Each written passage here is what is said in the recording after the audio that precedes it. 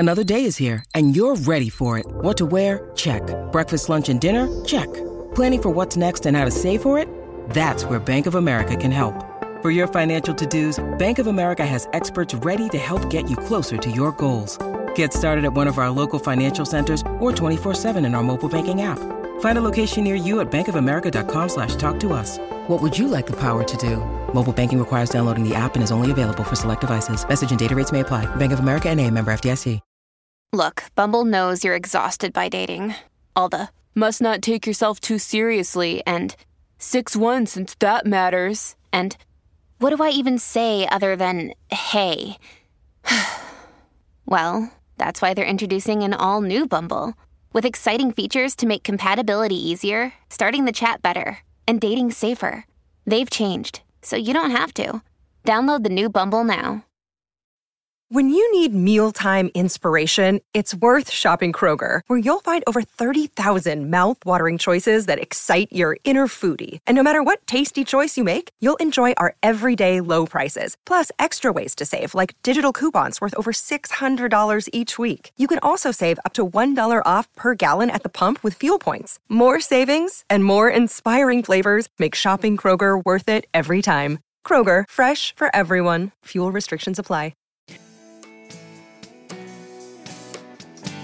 Hello and welcome. This is Colleen O'Grady, the host of the Power Your Parenting Moms with Teens podcast. This is a gathering place for moms to be encouraged, nurtured, and inspired.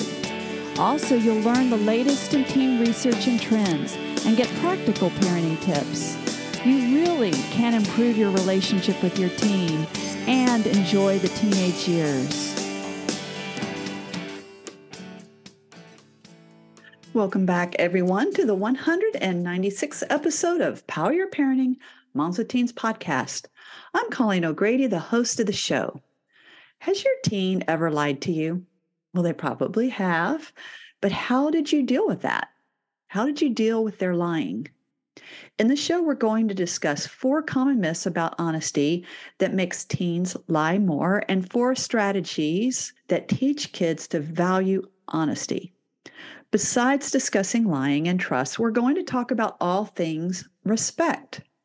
Have you ever said to your teen, "You need to respect me"? And what does that really mean? Did your teen respect you more after you told them that? Colleen Doyle Bryant is the author of 5 books and more than 50 learning resources about making good choices for the right reasons.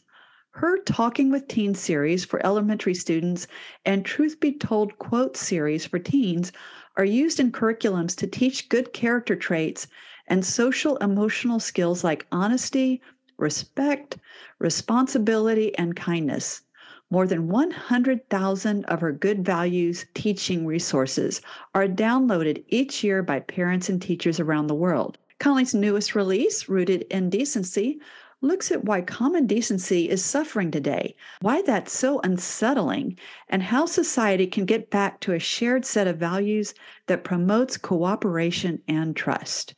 So welcome, Colleen Doyle Bryant. Hi, thank you for having me on. Well, you have a great name, so that's a good start there.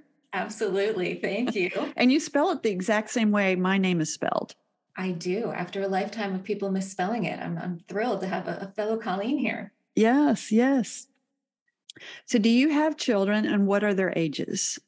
I do have children. I have 4 that I've been involved in raising. They are from 16 to 26 currently, and a mix of boys and girls. The eldest 2 are my stepchildren, which I think is important to note for people because, one, it's a team effort when you're in a blended family like that, and I need to give credit where it's due that it took all 4 of us. And also because there are a lot of parents out there now in blended families, and it adds another layer of complexity. So I know a lot of the things I talk about come from real trial and error and in our own family. Yeah, written 2 books, Dial Down the Drama and Dial Up the Dream. So Dial Down the Drama, really I wrote that from she was like 15 to 19. And so I really lived my book. And then Dial Up the Dream, I wrote from like maybe 20 to 25. Oh, wow. So I have written these books from the trenches. So I get that. Definitely. You're an author of Truth Be Told, and then recently you published Rooted in Decency. So can you tell me why you wrote these two books? Sure. I have a range of books from children up to adults that deal with how to make good choices for the right reasons. And I started writing when my children were young, when they were, well, I started finding the ideas when they were in elementary school. And then years later, I first wrote books for young children about how to make honest and respectful and responsible choices, and to make that connection that good choices feel good on the inside. And the clues we're getting from our body when we feel bad, when we make a bad choice, they're there to help us to grow and to make better choices that are good for our well-being. Then as my children were older, their issues and their challenges changed. So Truth Be Told quotes came out of those teen years when I found the elementary version of those lessons didn't work anymore. And I found new ways of talking to teens. And then Rooted in Decency is almost the adult version. If we look around at society today, for all that we teach our children, they should be respectful and responsible and honest. There are a lot of adults who aren't really practicing what we preach right now. So Rooted in Decency was a look at why is that happening? How does that affect us? And how can we move forward to a new place, a place of more trust and kindness and cooperation? Mm-hmm. That's great and needed. So what are 4 common myths about honesty that makes teens lie more?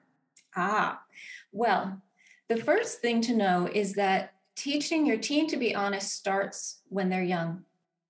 And a lot of parents seem to have this idea that they don't need to call young children out online. That, oh, maybe the kid doesn't know any better. They're just too young to understand what they're doing. But we as parents are there to help children understand the difference between reality and fiction. And especially when they're young, a lot of times they're telling a story, or sometimes they're lying to protect themselves, but they need to understand that there's a difference between when it's okay to make a story up and when it's necessary to tell the truth.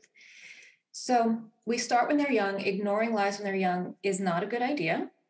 And if you haven't set that precedent, you're showing them that they can blend whatever versions of events they want to happen, what they want to convey to you.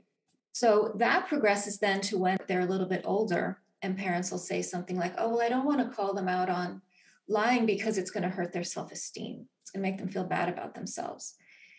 This is a really dangerous position to take, because when we're not helping children connect, that feeling bad is often related to the fact that we've done something that's not in our own best interest. It's not good for our well-being.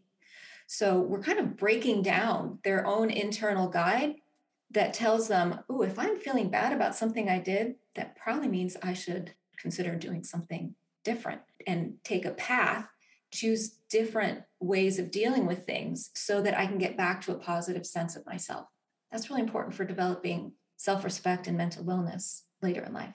So the next big one, I think every parent has been in this situation, is that the child does some wrongdoing, and then they lie to cover it up. Mm-hmm. And so what do? Do you address the wrongdoing, or do you address the lie?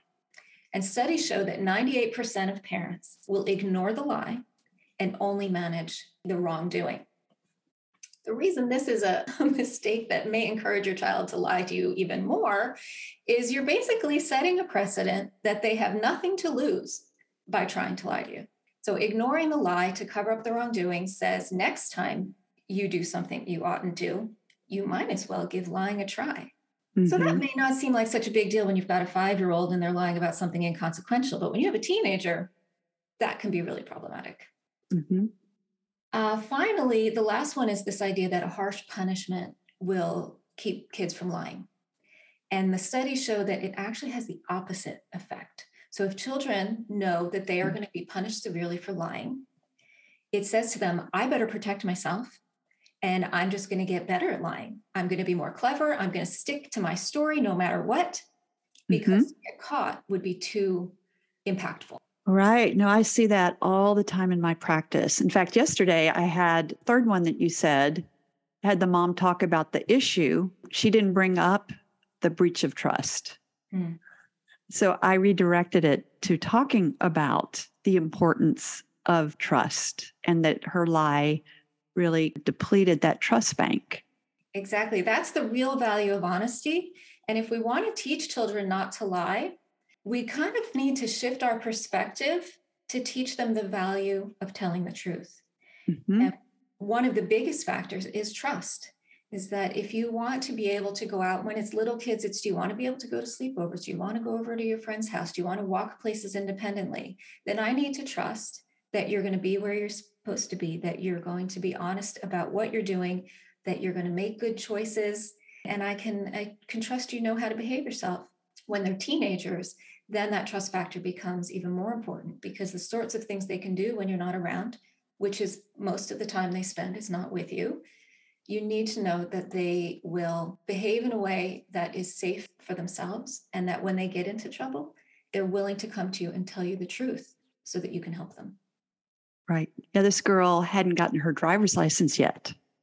And so I talked about the importance of trust and connecting it to being able to drive. Mm-hmm. Because, of course, teens don't always connect the dots. They don't. And I think some of that is their own brain development. Right. So know the way that their brain is rewiring itself at that age. One, they don't see risk as well as an adult. They also don't see options as well. They may not consider how different courses of action would play out. And so it's important for us as their parents to help them with all the perspective and experience we have to say this action could lead to all these different chains of events. And here's the impact that that could have on your life, on your family's life, on your siblings' life. And it helps then the teen see that they're not isolated in their own little bubble, that each action they take ripples out and may have dramatic impacts on other people they care about. Yeah, no, that's true.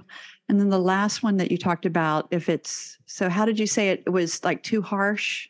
Yes, harsh punishments encourage kids to become more clever liars. I've seen that over and over again, that then teens are afraid to talk to their parents about the truth.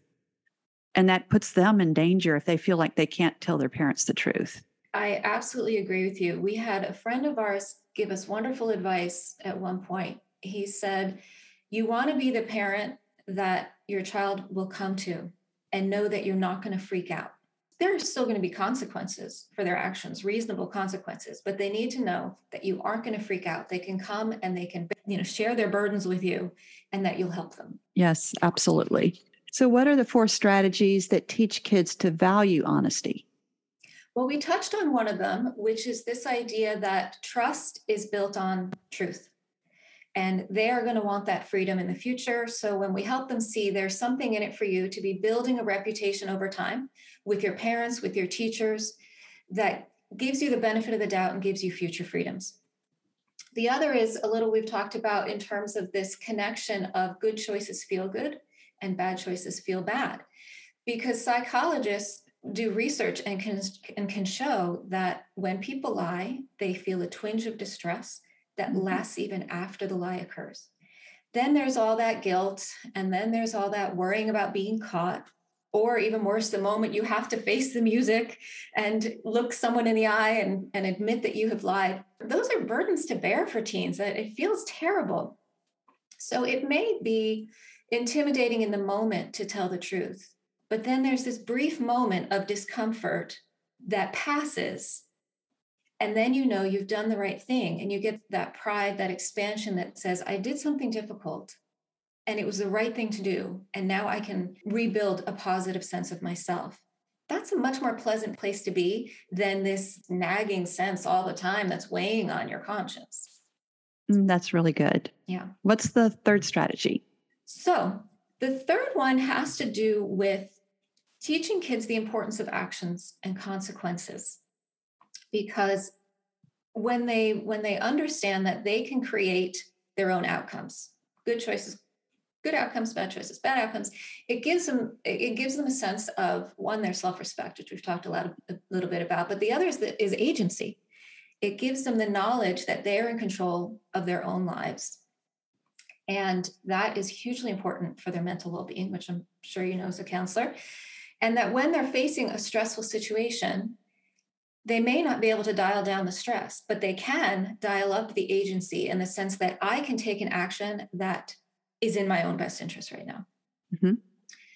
Which, of course, the fourth one is my favorite technique. And it's because now that my kids are teens or older than teens even, I saw it play out and it works. So let me tell you my favorite little technique. When your child does something they're not supposed to do and then lies to cover it up, what do? You separate the wrongdoing and the lie. And both of them can have a consequence. Mm-hmm. But you incentivize the truth telling. So, for instance, let's say you walk into the room, you know your child has done something they weren't supposed to do. Don't present them with a situation in which they're likely to lie to you. Instead, present them with the option to tell you the truth. So it might be something like, I know that you should have stopped playing your video game by now, that your timer should have gone off, but you're still playing. So I'm going to give you the opportunity to tell me why your timer didn't go off and why you're still playing. If you tell me the truth, there'll be a consequence for the fact that you're doing something you know you're not supposed to be doing. If you lie to me, there's also a consequence for the lie. So maybe if they tell the truth, they lose their video game privileges for a day. If they lie to you, they lose it for 3 days. I love that. Recognize that it's in their best interest to tell the truth, because even though that moment it's uncomfortable, it's less uncomfortable than it will be if they lie about it. So good. Moms, listen to that. That's really, really good. Yeah, I laugh about it now because my teens would come to me and say things like, now keep in mind, Mom, I'm about to tell you the truth. I've done something and I'm going to tell you about it, but that means the consequence should be appropriate only for the wrongdoing. Oh my gosh, I love that. I think another role that moms have with their teens and lying is helping them. Well, you said that around consequences, especially around relationships, because girls cheating on their boyfriends or girls lying to their friends, or then there's the text. And I don't think teens really think about how lying impacts their relationships. I mean, we think about that in terms of parenting, lying and the parents, but there's also this whole web of lies that teens do with their friends and boyfriends and girlfriends.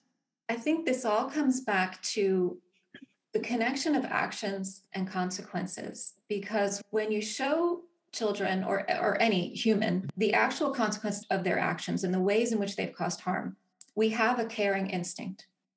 We've evolved to have a natural ability and desire to care and prevent harm. And when we show consequences to people and they see the harm they've caused, they tend to react with, ooh, yeah, that's not good. I should change what I'm doing.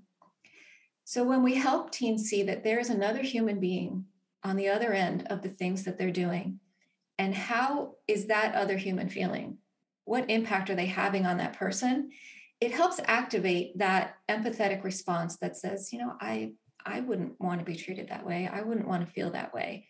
Mm-hmm. And that's a lot better or more effective way to get people to change their behavior than things like shame and punishment.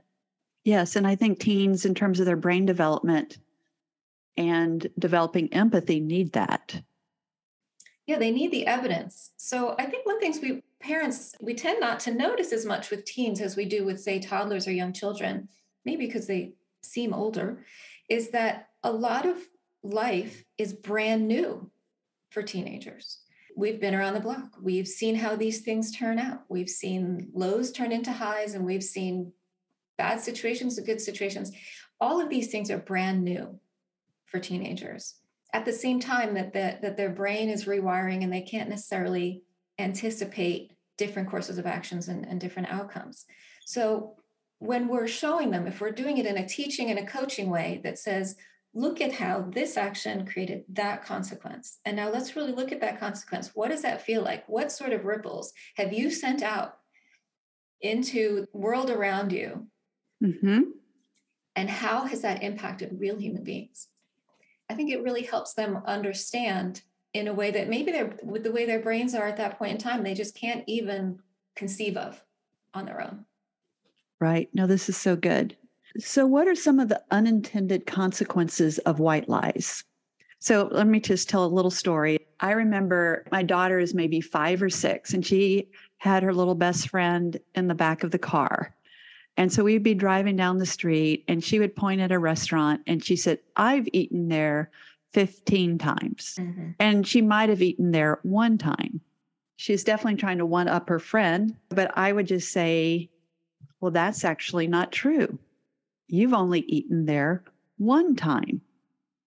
Mm-hmm. So what do you think about these white lies?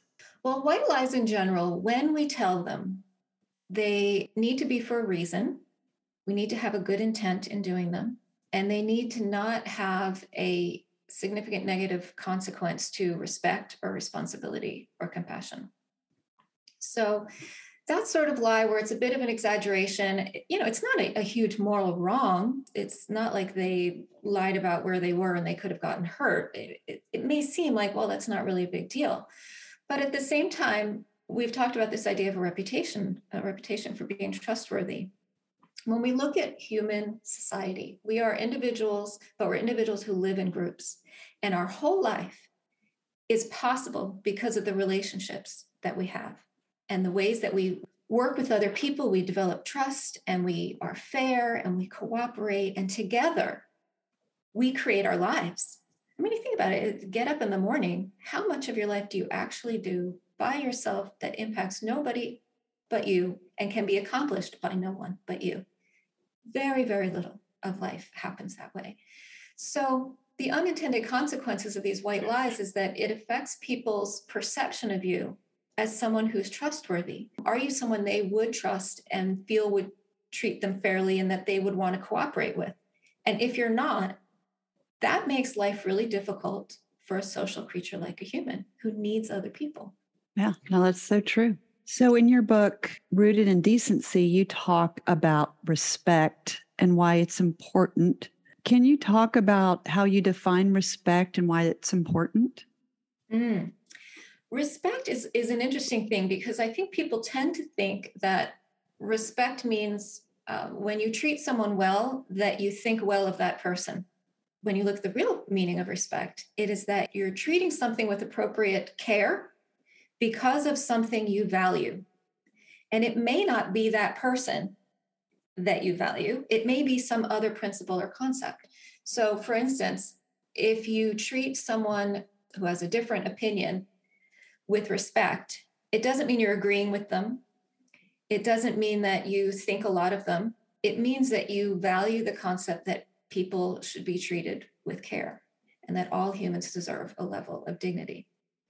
So for our teenagers, this means things like when you speak to me with a tone or with words that are unkind, you're showing me that I'm not worthy of care and dignity. That's good. Yeah. I found with my own children that I had to help them see that I was a human being with feelings.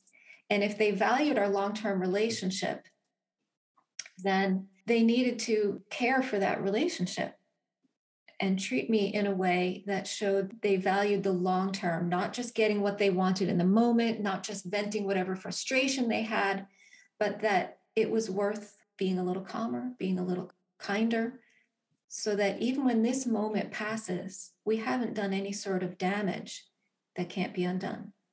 Mm-hmm. So how do parents teach their teens to respect them? Well, first is to set a good example. Yes. So if the idea of respect is that we're treating something with appropriate care and dignity because of a reason, then we should be treating our teen with care and dignity to show them that all humans are worthy of care and dignity and that we think our relationship with them matters enough that we'll control our own words and our own actions to demonstrate the fact that we care about it. Yeah. One time I had a teen come in and her mom had really painted a very negative picture of this girl. And she was ADD, but was very bright and smiled and lovely to be in my office. So I asked her about her relationship with her mom. And she said, well, we fight a lot. It doesn't feel good. And I said, well, can you tell me a little bit more about your fights? And she said, well, I'll show you. So she had on her phone videotape a bunch of her fights. Wow. And so mom was a very professional, well put together woman. But what I watched was the girl was sitting on the floor and the mom was stomping. All I could see were her legs stomping back and forth, yelling and screaming like, you don't belong in this house. You should live with the neighbors. And the girl was saying, Mom, stop it. Please stop it. Please stop it. When I'm talking to moms, I use that illustration because I think there is a behind the scenes view of our life. I talk to moms about if someone was videotaping how you're communicating to your kids, would you want others to see that? Wow, that's a good point. So part of what I hear in that example in particular is a bit of a misunderstanding that I think some of us have about how to communicate that we'd like a change in behavior in our teens or anyone for that matter. And it's actually something we're seeing on a societal level at this point, to where people may not even realize what they're doing. So what I'm talking about is the difference between addressing an action and a consequence, which, as we mentioned earlier, means you see the result of your actions and you say, oh yeah, that's bad. I should change my action, be less hurtful. That's different than shaming. So when we're saying something like, you shouldn't be here, what's wrong with you? How could you have even thought that was a good idea? Words like that, you should be ashamed of yourself. That's disgraceful. All those sorts of words don't say there's something wrong with what you did. They say there's something wrong with who you are. Yes. You are fundamentally as a human being. So a parent who's saying that to their child is sending that child a message that you are fundamentally messed up. And I don't think you even should be part of this family or society. That is devastating. Yes. Especially coming from someone who's supposed to love you no matter what. Yes, absolutely. Yeah. So a little change in wording, a little change in approach would make all the difference, because shaming does not get people to change their behavior. Right. One of two things, right? It's either going to someone's going to internalize that and it's going to be a terrible impact to their sense of self-worth, or they're going to react with defensiveness and anger, and they're going to withdraw, and they're going to turn away from the source of that criticism towards someone who will tell them they don't need to be ashamed. So if a parent is shaming their teenager to try to get them to change their behavior or turn away from a group of friends who are maybe leading them into trouble, the result of shaming that child is they are going to go deeper into the friend group who tells them there's nothing wrong with them. They're going to push away from the parent, not turn toward them and try to behave in the way the parent thinks would be better. Right. I think a trap that a lot of moms fall into is that the end justifies the means. But the means, if there's shame, like you said, it's destructive, it's devastating. And so I think the means, just to tie this together, is respect. I think a lot of times moms are focused on teens respecting them, but what does it look like for moms to respect their teens? One perspective I think that helps in this area is to recognize that we can't make our teens do anything. All we can do is guide them, lead them towards the choices that they need to make for themselves that are for their own well-being. So respecting them means understanding where they're coming from, what is their motivation, how are they thinking, what do they really want? And if their goal in life is to do X, it's our job to show them, well, here's how what you're doing is going to help you get there or is going to hurt you getting there. And then it's up to you to make choices that help you get where you want to go. So one is coming from this place of leading and guiding as opposed to commanding. The other thing I would say is we have to pause as parents and ask ourselves what we really want and whether what we're doing is helping get there. Because if we're venting at our child, if we're berating them, if we're shaming them, that's really about satisfying our own emotional state. Right. But it's not helping us achieve our goal of helping our child grow to be an independent, healthy adult. So I guess the bottom line of that is a little more self-awareness that your actions have consequences too. and that you can help your kids see how their actions lead them to the positive consequences you hope they get to. Yeah. So just tying even back further, what we're talking about is, I think, one strategy of getting your teen to respect you is that you respect them. Yes. And it's all around helping people identify what it is they value, what it is they want. So moments of respect tend to be these emotional reactions. Moments of disrespect, I should say, are emotional reactions, where if what we value is the future of our child and their well-being, and that's what they value too, then we're both going to come into this with a different perspective. It's less about the moment and the emotion, and it's more about how are we working together? How do we have trust, fairness, and cooperation so that we can work together for shared well-being? That's like the fundamental way that humans interact and have relationships and accomplish anything. Yeah. Oh my gosh, this stuff is so good. And maybe I'll have you back because we didn't get into responsibility, but this is so helpful. Thank you. Yeah, I think the thing I'd like to share with you moms is that it's really easy for us to see what our kids are not doing or what's wrong, and we worry about them. So I think maybe sometimes we forget what we really value in them. I love to have moms write down 3 things every day, which is, what are you grateful for in your teen? Where do you see movement in them? And what do you delight about them? Because I think when we see the value, their unique self, who they are, that helps us respect them. Do you have any last advice for the moms listening? Anything about honesty, trust, respect? I'll tell you a quick anecdote that I heard recently. One of my children was in a class and they had a discussion around whether people have free will. And every single student, except for 2, said that people do not have free will. It doesn't matter what choices they make, that they're destined to a certain outcome and lot and treatment because of who they are, how they were born. And to me, that was devastating because I feel like the whole thing I try to teach is that you have control over the outcomes in your life. Sometimes you have to choose between a rock and a hard place. Sometimes you have to choose to do things you don't want to do. But either way, you're making a choice that helps you along toward the outcome or the well-being that you're striving for. So in our teens today, if that one class is indicative of a broader understanding of life by teenagers today, it's no wonder there's so much mental illness.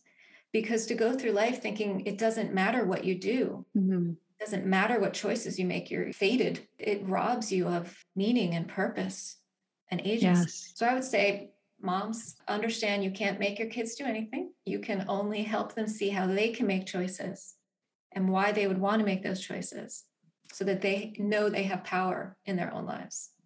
That's great advice. So how can moms find out more about you and find your books? Well, on my website, ColleenDoyleBryant.com, there are links to all the books in the series, which includes the one for adults, Rooted in Decency, the one for teens, Truth Be Told Quotes, and the one for young children, which is the Talking with Trees series. There are books and there are teaching resources and journaling and lots of different ways that you can explore good choices in your own life. Well, thank you so much. I appreciate your time. Thank you for having me on. This concludes this week's episode of Power Your Parenting Moms with Teens podcast. If this podcast has been helpful, I would absolutely love it if you could go to Apple Podcasts and leave a 5-star review. This makes it easier for other moms like you to find the support and encouragement they need. Also, my award-winning best-selling books, Dial Down the Drama, Reducing Conflict, Reconnecting with Your Teenage Daughter, and my newest release book, Dial Up the Dream, Making Your Daughter's Journey to Adulthood the Best for Both of You. You can find both of these books wherever books are sold. And you can find other great resources and contact me at ColleenO'Grady.com, and that has 2 L's and 2 E's.